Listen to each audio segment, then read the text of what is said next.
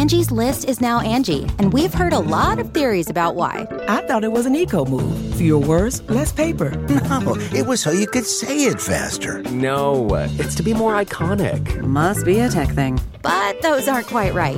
It's because now you can compare upfront prices, book a service instantly, and even get your project handled from start to finish. Sounds easy. It is, and it makes us so much more than just a list. Get started at Angie.com. That's ANGI, or download the app today. This is Merriam-Webster's Word of the Day podcast for August 3rd.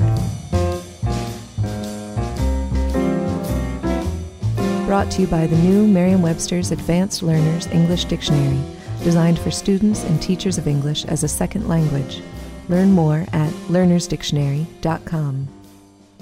Today's word is balkanize, spelled B-A-L-K-A-N-I-Z-E. Balkanize is a verb that means to break up as a region or group into smaller and often hostile units. It can also mean, more broadly, to divide or compartmentalize. Here's the word used in a sentence by Samuel G. Freedman in the New York Times Magazine.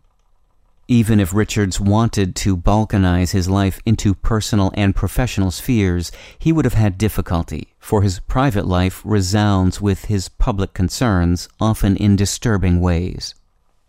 The Balkan Peninsula of southeastern Europe is named for the Balkan Mountains, which stretch through Bulgaria from its western border with Serbia to the Black Sea. Balkan derives from a Turkish word that means mountain. The region known as the Balkans is commonly thought to include Albania, Greece, Romania, and the European portion of Turkey, and often surrounding areas.